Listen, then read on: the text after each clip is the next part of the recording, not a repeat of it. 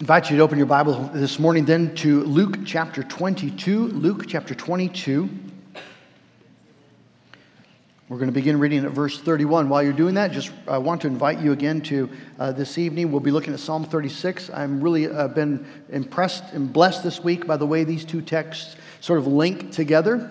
I'm loving preaching through the Psalms. I'm finding things there I just didn't know. And so I want to encourage you to come back and rejoice in God's Word in Psalm 36 this evening as well.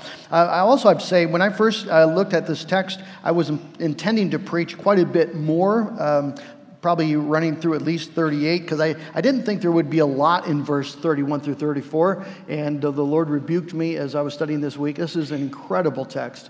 And so let's give it our attention. This, of course, is Thursday night. Jesus has celebrated the Lord's Supper with his disciples. He's about to be arrested.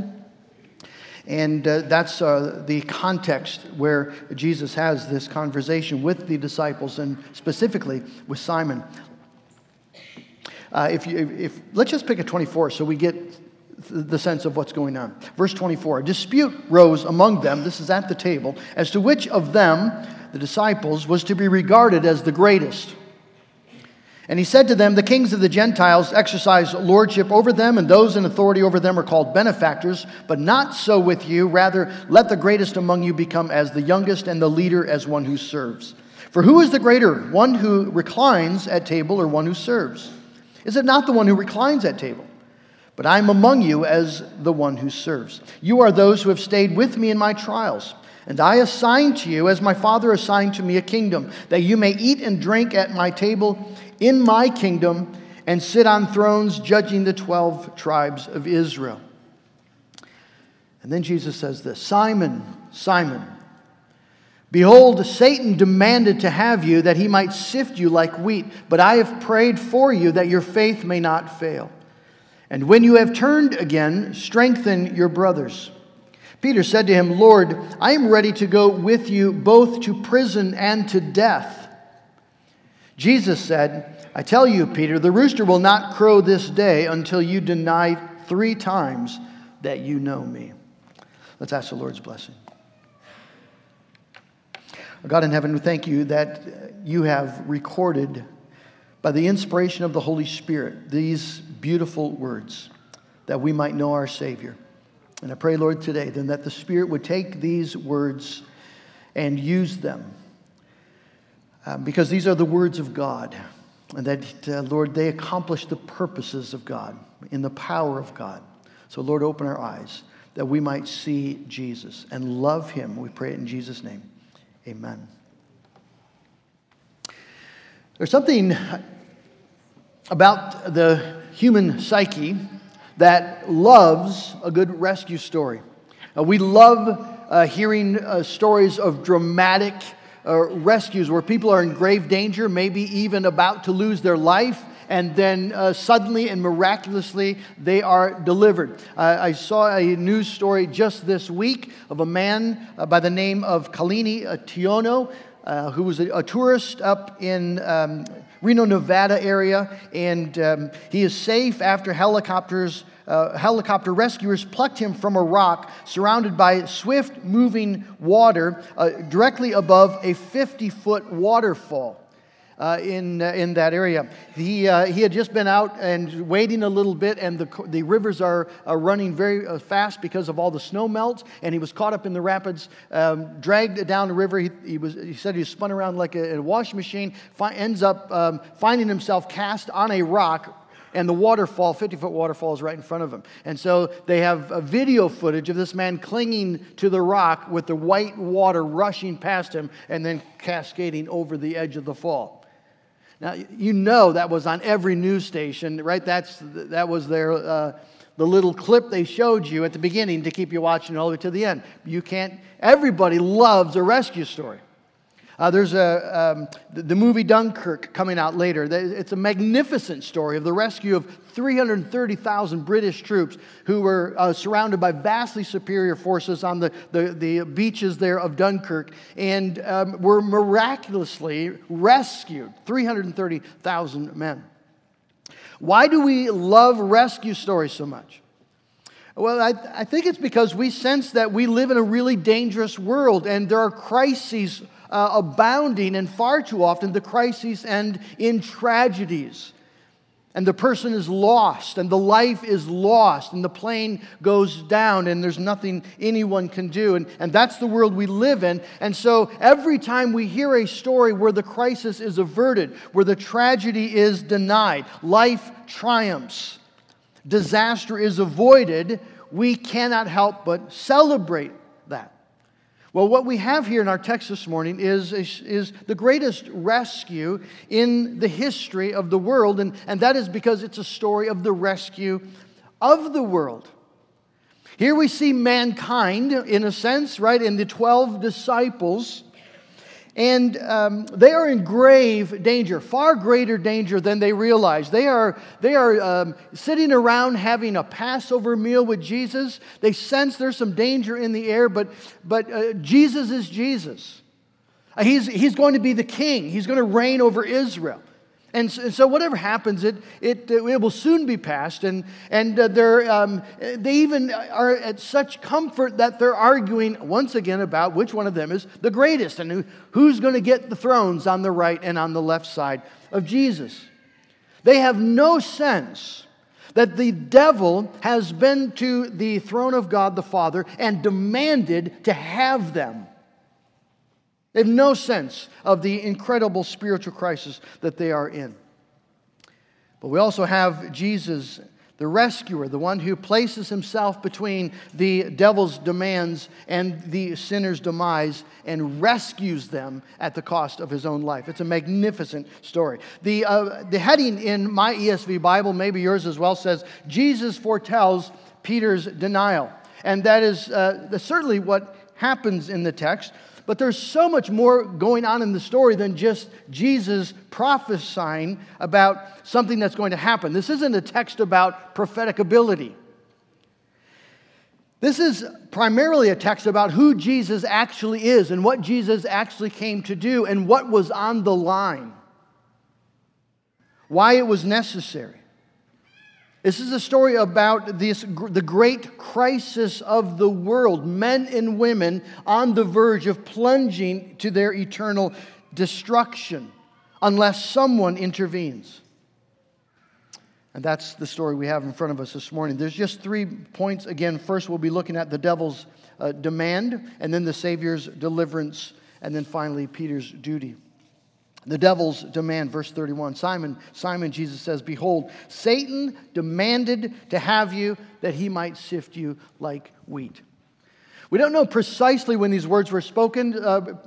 It's possible it was right after the Lord's Supper or immediately before Jesus' arrest as they're up on the Mount of Olives. But we know that this is a night of cosmic conflict. The devil is at work. He's already entered Judas. And so Judas is on his way to betray Jesus for 30 pieces of silver. The soldiers might very well be on their way at this moment to arrest him.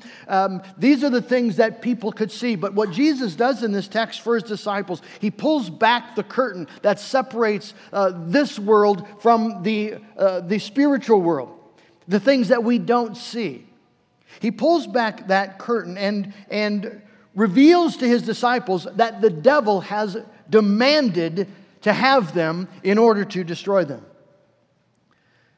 There's urgency in his voice. Simon, Simon.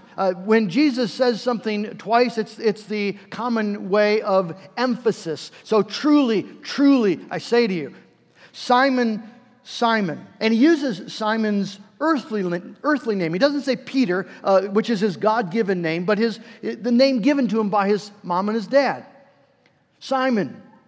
Because you see, Jesus is addressing Simon in his humanity, a mere man with all of his weakness, all of his sinfulness, and as a man in the full reality of his spiritual crisis. Simon is Adam's son. And as Adam's son, Simon stands in this desperate condition where he, as a sinner, is justly deserving of condemnation, and the devil is before the Father's throne demanding to have him. And that's what Jesus says. Satan has demanded to have you. Those have got to be some of the most chilling words in Scripture. Can you imagine if your pastor came to you and said, your name? I just want you to know that the Lord has revealed to me that the devil has demanded to have you to drag you to hell. That's chilling. That's chilling. And that's exactly what Jesus says. The devil, the source of all evil in this world, the great dragon, wants to have the disciples. He wants all of them. The you here in this verse is plural. And so he says, Simon, Simon, the devil, Satan, has demanded to have all of you. Every single last one of them. And what we have here, you see, is a focus of the devil's war with God. This is the central conflict in the spiritual realms. It's clear that the devil went to the Father. You find the same thing in the book of Job, where Satan goes to God and says, you know, you're just kind of going about and look at, God says, look at Job. And he says, yeah, the reason Job serves you is because you're so good to him. Take away everything he has and he'll deny you. He'll betray you. He'll throw you aside. And you know the rest of the story. But the devil here does a similar thing. He goes and he demands. Now, there's a note of good news here. Notice that the devil has to go to the Father. God is sovereign. The devil is not at loose in the world just kind of doing his thing. He has to go and get permission to engage the disciples with his destructive power. But notice he makes a demand. I had not noticed that word before I had studied this. And the question that sprung to mind is, on what basis can the devil demand to have the disciples? I can imagine him asking, but the word here is demand. It's a very strong word. It is, he required.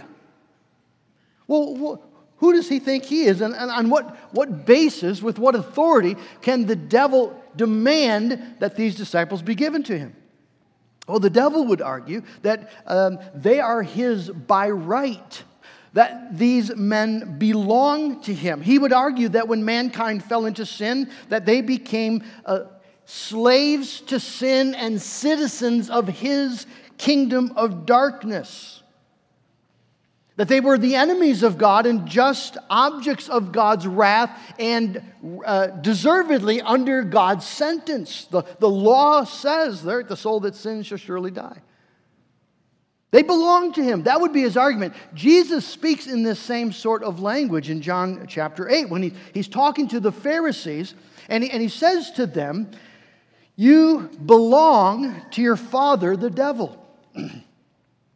You belong to him, and you want to carry out your father's desires. The reason you do not hear me is that you do not belong to God. You belong to the devil. You see, they're the devil's disciples. The devil knows them by name. He knows those who are his, and he can say, this one is mine, and that one is mine. They belong to me. Judas is mine. And now, you see, he comes before the Father, and you can imagine the argument he makes.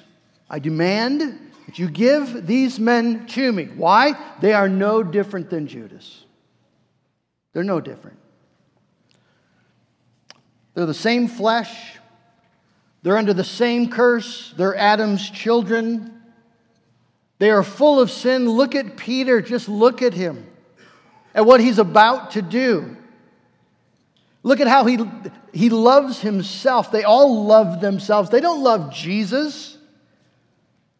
You have said, Father, that the soul that sins shall surely die. They have surely sinned. And so I demand that you honor your word and you give them to me. That would be the argument. Jesus says he desires that to sift them as wheat. It would be a concept that would be immediately grasped by everyone in that agrarian society, where they had seen this happen, where farmers would take sticks and beat on the wheat to separate the kernels from the husk, and then throw that wheat in the air or blow on it in some manner, and the chaff would be blown away. And that's what the devil wants to do. He wants to beat on them, to hound them in the fire of suffering and persecution, and to reveal, you see, that they are like the chaff. This is Psalm 1, the wicked, the men, those who stand in the way of sinners and sit in the seat of mockers. They're the chaff that the wind blows away. And the devil wants to show that's what they are, and they deserve to be blown away. Now, his argument has merit. You have to grant it has merit. Simon's no different than Judas, not by nature. Judas loves money. Simon loves approval. He loves affirmation. And none of these men are any really different than Judas. They have sinned. And they do not know this, but they stand on the precipice of eternal destruction. The devil is demanding that it be so. And it would have been perfectly just for the Father to have granted the request were it not for the presence of an interceding Savior. That's all that stood between them and death. And so you have the Savior's deliverance. Verse 2 is one of the most beautiful verses in the Bible. But, that great gospel conjunction, but. You find it showing it up in all the best places. All have sinned and fallen short of the glory of God. But God. You were dead in sins, but God. See, against all the demands of the devil and all the condemnation of the law, against all the sins that we've committed and all that those sins deserve, Jesus intervenes. There's a but I have prayed for you. Which says that before the throne of God and in the presence of the accusations of the devil, there's raised another voice. There's an opposing desire. And though Jesus does not make demands of the Father, you never see that in Jesus' prayer, demands, he prays boldly in his supplication and soundly in his pleas. If you read John 17, you'll see Jesus' prayer, a high priestly prayer in the garden, and his prayers are so beautifully humble and bold and sound. Father, I pray for them. Now, notice now again, Jesus says, but I have prayed for you being singular here. So in a sense, Jesus is saying, Simon, Simon, Satan has demanded to have all of you. He wants to sift all of you as wheat. He's demanded that it be so. But Simon, hear me, I've prayed for you. Why just Simon? Well, because Simon is the leader, and because Simon has a particular trial that he must go through. He is the specific target as the leader of demonic attack. So, notice now what Jesus prays. He does not pray, Simon, I've prayed for you that Satan is denied in his request. He doesn't say, I've prayed that you will not be sifted. What he does do is promise that's exactly what's going to happen, Simon, before the night is over. Before the rooster crows, you're going to deny you knew me, not once, not twice, 3 times. Simon is going to be tried. He's going to be sifted. And he's going to be revealed as chaff. He will stand in the way of sinners. He will sit in the seat of mockers. That's where he will end up. And then the rooster will crow. In a few hours, he's going to be denying with curses that he ever knew Jesus. So, in this moment of crisis, why does Jesus pray this? Notice what he prays. He prays that your faith may not fail. If it were you, and you were there, and Jesus had said this was going to happen to you, and you knew that Jesus' prayers are always answered, wouldn't you have begged Jesus to pray that you not be sifted? Wouldn't you have said, Lord, don't let the devil get his way here. Don't let him sift me. That's what I would pray. It's what Jesus teaches us to pray in the Lord's Prayer. Lead us not into temptation and deliver us from the evil one. So why doesn't Jesus pray that for Peter? That Peter will be delivered from the evil one, that he will not be led into temptation. Why wouldn't Jesus ask the Father to keep Simon from this horrifying sin? And the answer is because Jesus loves Peter. And because Jesus is committed to saving Peter. And this is the only way Peter is going to be saved. Peter needs to be sifted because without it, he'll never wake up to spiritual truth. So, you see, Jesus has a purpose here. The devil thinks that he's there pleading his purpose, that the sifting of Peter is his idea, and he clearly means it for evil, but the text shows us that in the sovereign plan and purpose of God, this is precisely what God has ordained for Peter's eternal good. Peter, you see, will never wake up to the truth of his own sinful nature, and he'll never actually see his critical need for Jesus as Messiah and Savior without this. You see the problem with Peter. He's so confident. He's with best of intentions. He's just convinced he's a devoted disciple and helper. So he says, verse 33, Lord, I'm ready to go with you both to prison and to death. And he meant it. He meant it.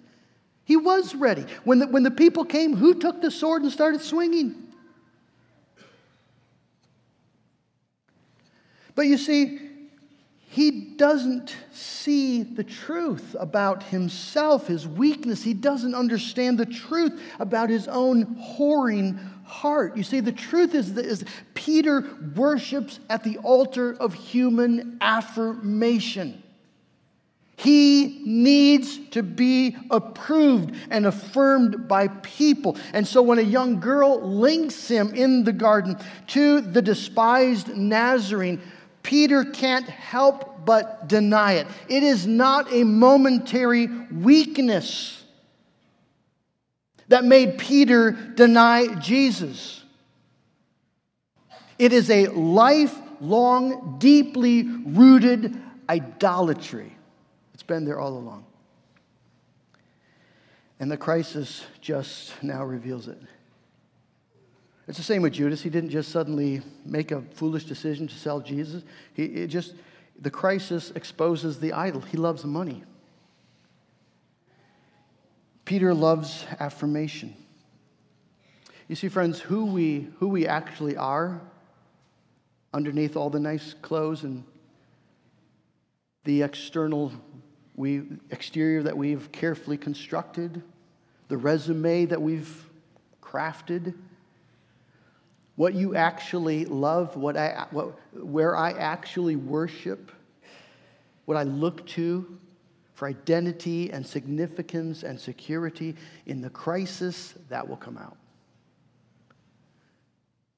And if God is gracious to you, it'll come out in this life, not the life to come. In terms of the idols, you see, if God is gracious, He'll expose you just the way He exposes Peter. Peter loves human approval. And you see, he has to discover this idol. He's got to see his wickedness, because until he sees the truth about Simon, he's never going to see the truth about Jesus. He'll never get what Jesus actually came to do. Without this sifting, he's never going to really love Jesus. Not as he should. Not the way a rescued sinner loves his Savior. This is why churches are full of people who believe at some deep level that they're basically good people. But they believe in Jesus, but they don't really understand Jesus. They believe the gospel, but they don't love the Jesus of the gospel. Not the way a rescued person who was on the precipice of hell loves the Savior who came and redeemed them.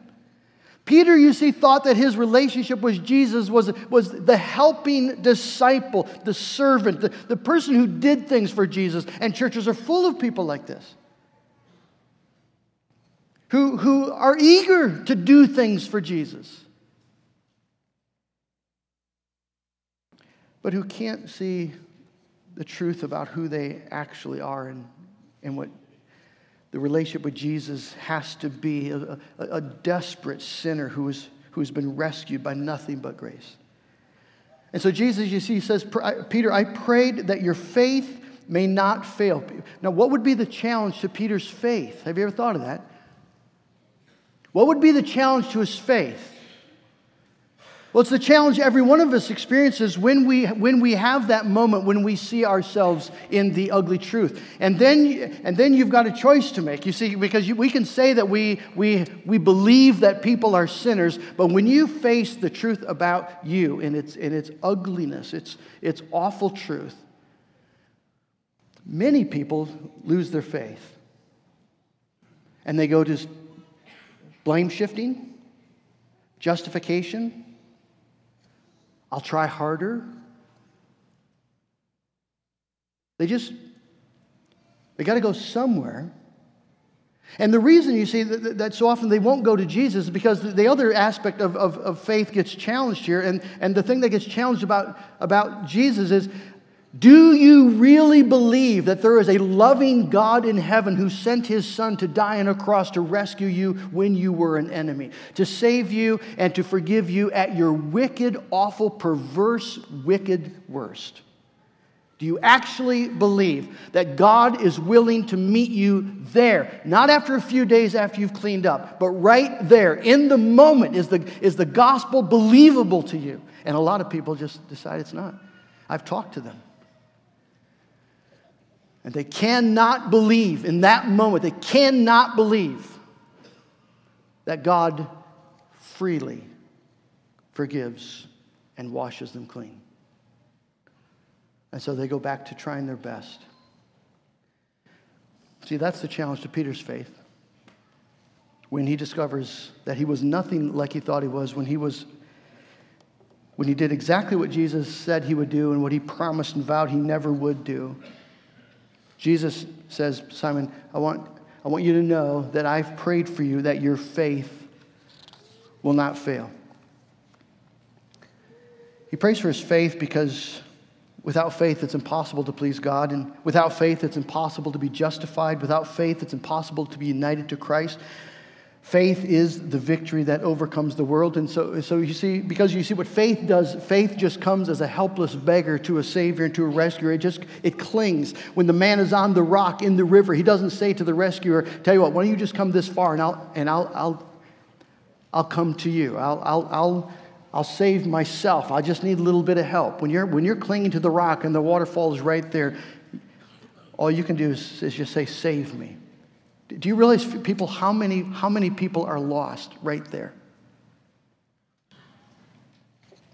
And they turn and they go back to Simon's way, trying their best, promising obedience, but never collapsing helpless upon Jesus to be rescued. And so Jesus, he knows what's coming. He knows the challenge to Peter's faith, and he prays, Father, preserve his faith. Don't let his faith fail. He believes, Father. Help thou his unbelief.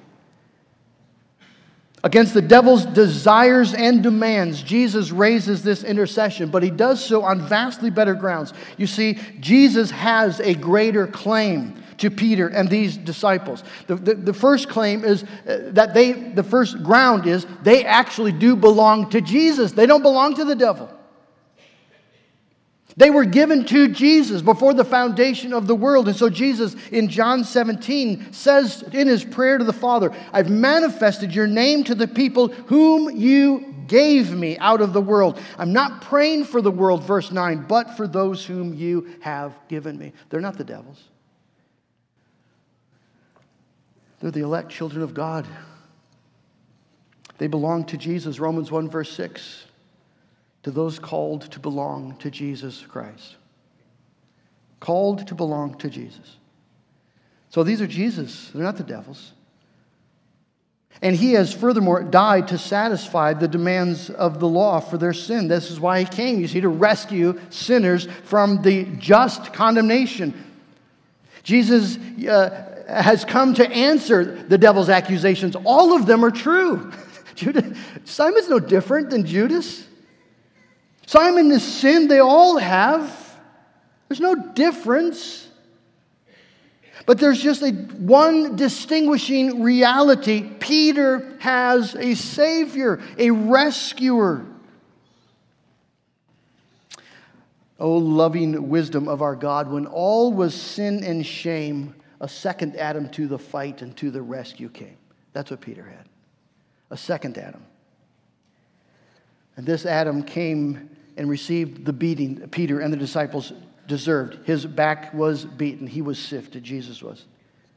His hands were pierced with Roman nails. His body was slaughtered as a sacrifice. His soul was tormented with judgment and divine wrath, all because of our sin and their sin. But on that basis, you see, Jesus can plead the merit then of his sacrifice, the merit of his own body and blood, because he made atonement for their sin. That's the message Jesus has for us and for Peter. I prayed for you, Simon, that your faith may not fail. And then listen to this. When you have turned again, strengthen your brothers. I love the words of the text. Notice Jesus doesn't say, if you turn again. He says when. When you've turned, not if. God is overseeing this trial, this sifting. In the providence of God, Peter's sin is a key part of his, not just his own salvation, but his future ministry. Now again, the question that leaped out at me as I'm reading this is I'm thinking, how in the world can Peter be useful to strengthening the brothers when he himself, in the moment of trial, failed so miserably? He's going to be ministering to a suffering church. He's going to lead a church that is scattered and persecuted. Members of his church are going to be put on trial and then put to death.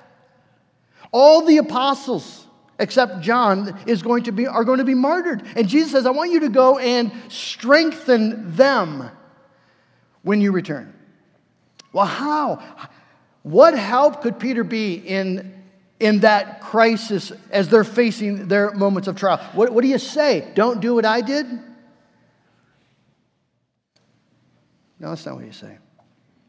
You see, the strengthening that Peter can provide is the conviction and the experience of God's sustaining power, which is exactly what Peter does if you read his first letter. He begins, "Blessed be the God and Father of our Lord Jesus Christ, who's given us new birth into a living hope through the resurrection of Jesus Christ from the dead." And then he says, to an inheritance that is imperishable, undefiled, and unfading, kept in heaven for you who, by God's power, are being guarded through faith for a salvation ready to be revealed in the last time. That's the strengthening. You are being guarded by God's power through faith, exactly what Jesus prayed for a salvation ready to be revealed in the last time. You cannot be lost. In the midst of the fire, in the midst of the trial, no matter the crisis, Jesus has prayed for you. Jesus has interceded. Jesus has rescued against all the accusations of the devil. Jesus speaks a better word. He pleads the promise of the Father, as he does in John 17. Father, you gave them to me. They're mine. This one is mine. That one is mine. And Father, I gave my life for them. He pleads this fully sufficient merit of his blood. I bought that one, Father, and this one. She belongs to me. She's mine. And no matter what the devil might threaten, we've been rescued from the devil. What is your only comfort in life and death? That I am not my own, but I belong to the Lord Jesus Christ, who rescued me from all the power of the devil, and so preserves me that without the will of my heavenly Father, not a hair can fall from my head. That's my comfort. But there's not only a great assurance here, but there's a calling here. There's a calling. In light of this glorious salvation, the fact that we cannot be lost, that God promises to keep us in the faith, Jesus wants Simon to know that Simon, you have a job to do. When you've turned back, then strengthen your brothers. Peter's trial is going to serve his ministry. Because remember how Peter's restored? And Jesus now meets Peter after the resurrection and asks Peter those devastating questions. It's just one question. But it gets to the essential issue. Peter, do you love me? Not are you willing to fight for me? Not are you willing to die for me? Not are you willing to serve me? Peter, do you love me? Do you love me the way a man loves who's been rescued from the judgment he deserves? Peter, do you love me? Peter says, yes, Lord, you know that I love you. Then feed my sheep. Then feed my sheep. That's the calling. Friends, in the same way, Jesus has not called you simply to save you, to rescue you. He's called you, and he has sovereignly worked all the details of your life. None of them are by accident. And that includes the sin. That includes the abysmal failures. But God has sovereignly woven the strands of your life together so that you can have a ministry that's not about you, but you can confidently say, I promise you, Jesus is sufficient. See, that's Peter's message. He can go to anybody and say, you know who I am. You know my story. You know what I'm capable of. But God is sufficient. Grace is sufficient. God's power is able. I promise you, it's sufficient. That's our story. We go into a world of men and women who are no different from us by nature. No different. I don't care who you meet. I don't care how lost, deluded, perverted. It doesn't matter. We are of the same flesh by nature. We are under the same curse by nature, but we had someone intervene for us. And that someone now calls you and me to see the crisis of the world, okay? To have eyes to realize that people are on the verge of plunging to their eternal destruction. But a Savior has come. And we can promise them that if they will turn to Him, they will be saved. And we can confidently assure one another, this God will not let you fall. He who keeps Israel will neither slumber nor sleep. Thy protector is the Lord.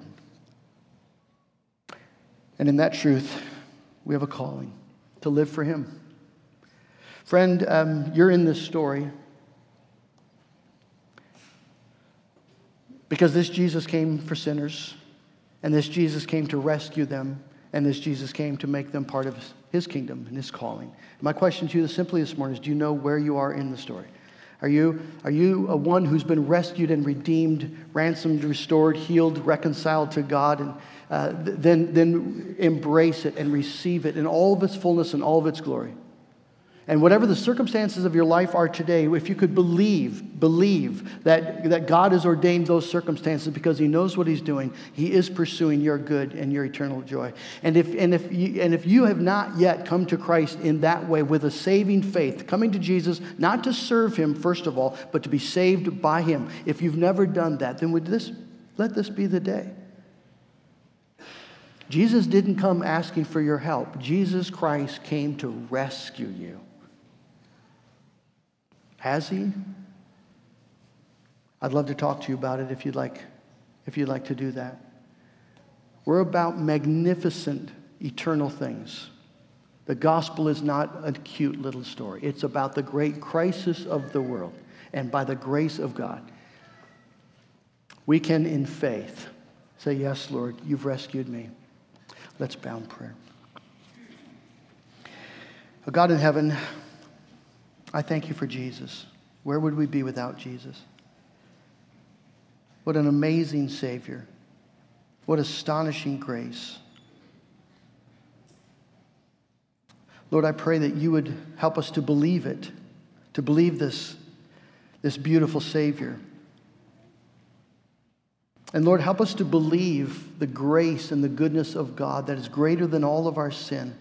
Help us to believe the power of God that is able to preserve us and to usher us one day into the presence of Jesus and into our inheritance, which is unspotted, unspoiled, and unfading. I pray, Lord God, that we would have a taste of the glory of what is yet to come and a deep conviction and assurance of the wonder, the goodness of what we already have in Christ. That this would humble us, that this would, Lord, drive away our idols of pleasure, of reputation, our idol of needing to be noticed, our idol of needing to be served, needing to have our ideas or feelings affirmed by other people, that, Lord, we could die to all of that. Because Jesus has noticed us and called us by name and saved us, and we belong to him. Father, I pray that the gospel would go deep. And for any here today, Lord, who don't know Jesus this way, who maybe love Jesus the way Simon did before the cross, but never the way he did after, I pray, oh God, that you would direct us into that love. Give us that faith and the joy and the obedience, the delight that flows from it. And Father, we'll give you the praise in Jesus' name. Amen.